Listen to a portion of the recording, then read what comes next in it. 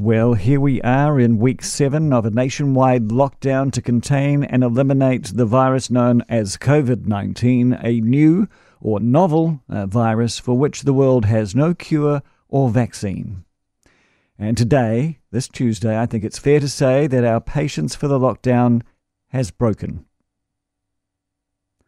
Our determination has wavered, and our resolve has weakened. And the moment this happened was yesterday, when we learned of the case of Oliver Christiansen and his successful legal challenge against the Ministry of Health. We all know the story. His father dying from brain cancer. Oliver flew from the United Kingdom, a COVID hotspot, to spend as much time as he could with his dad. He arrived and went into isolation as per our regulations, but Dad started to fade away quicker than expected. So he applied to the Ministry of Health for an exemption so he could see his father, and they refused him. In the end, it was the ruling of a High Court judge, new to the bar, Justice Tracy Walker, that interceded last Friday, and Oliver got to see his dad for his last 36 hours.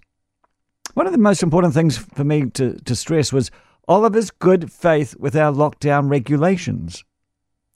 He returned to New Zealand, he knew the rules, and he was prepared to comply with the 14-day lockdown. And he waited 8 days, but then the circumstances changed. His dad began to slip away. He then looked for empathy and mercy and found none until he went to a judge who exercised common decency and common sense. The ministry had offered no exemptions in 100% of the applications to it, 24 in total. I guess the problem the ministry has is they wrote the ability to grant exemptions into its law and regulation, but never used them. If their intention was to go hard and heartless and just say, no, it's 14 days and that's that, then they should never have written the exemption clauses in the first place. It was there to be used in the right circumstances. And Oliver's circumstance was the right circumstance. Now, the effect of Justice Walker's ruling has been to open the floodgates of emotion in New Zealanders, emotion that many of us have been holding back. And, of course, everyone emphasises with the Christiansen case, but there's been hundreds more that you will never hear of. Like my mate whose mum died a couple of weeks ago in lockdown. Due to regulations, he waited for her death at the hospice in the room next door, separated by a few millimetres of jib and framing.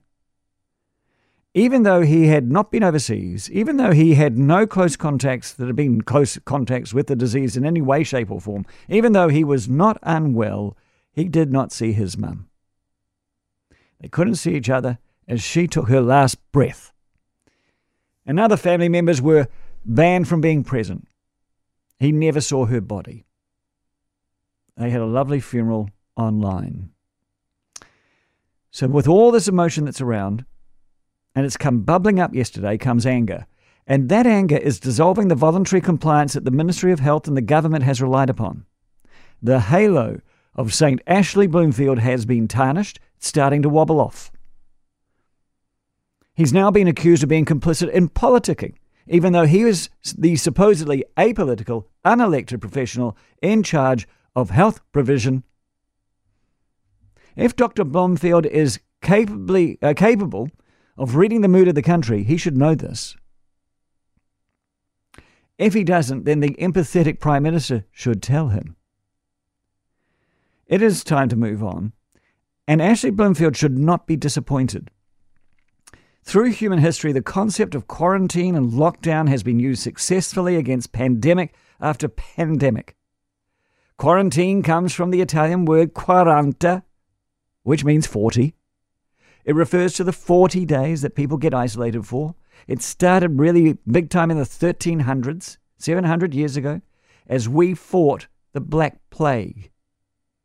In a strange and biblical irony, yesterday was day 40 of the great New Zealand COVID lockdown.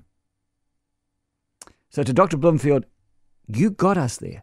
You got us to 40, Ashley. Now let us go.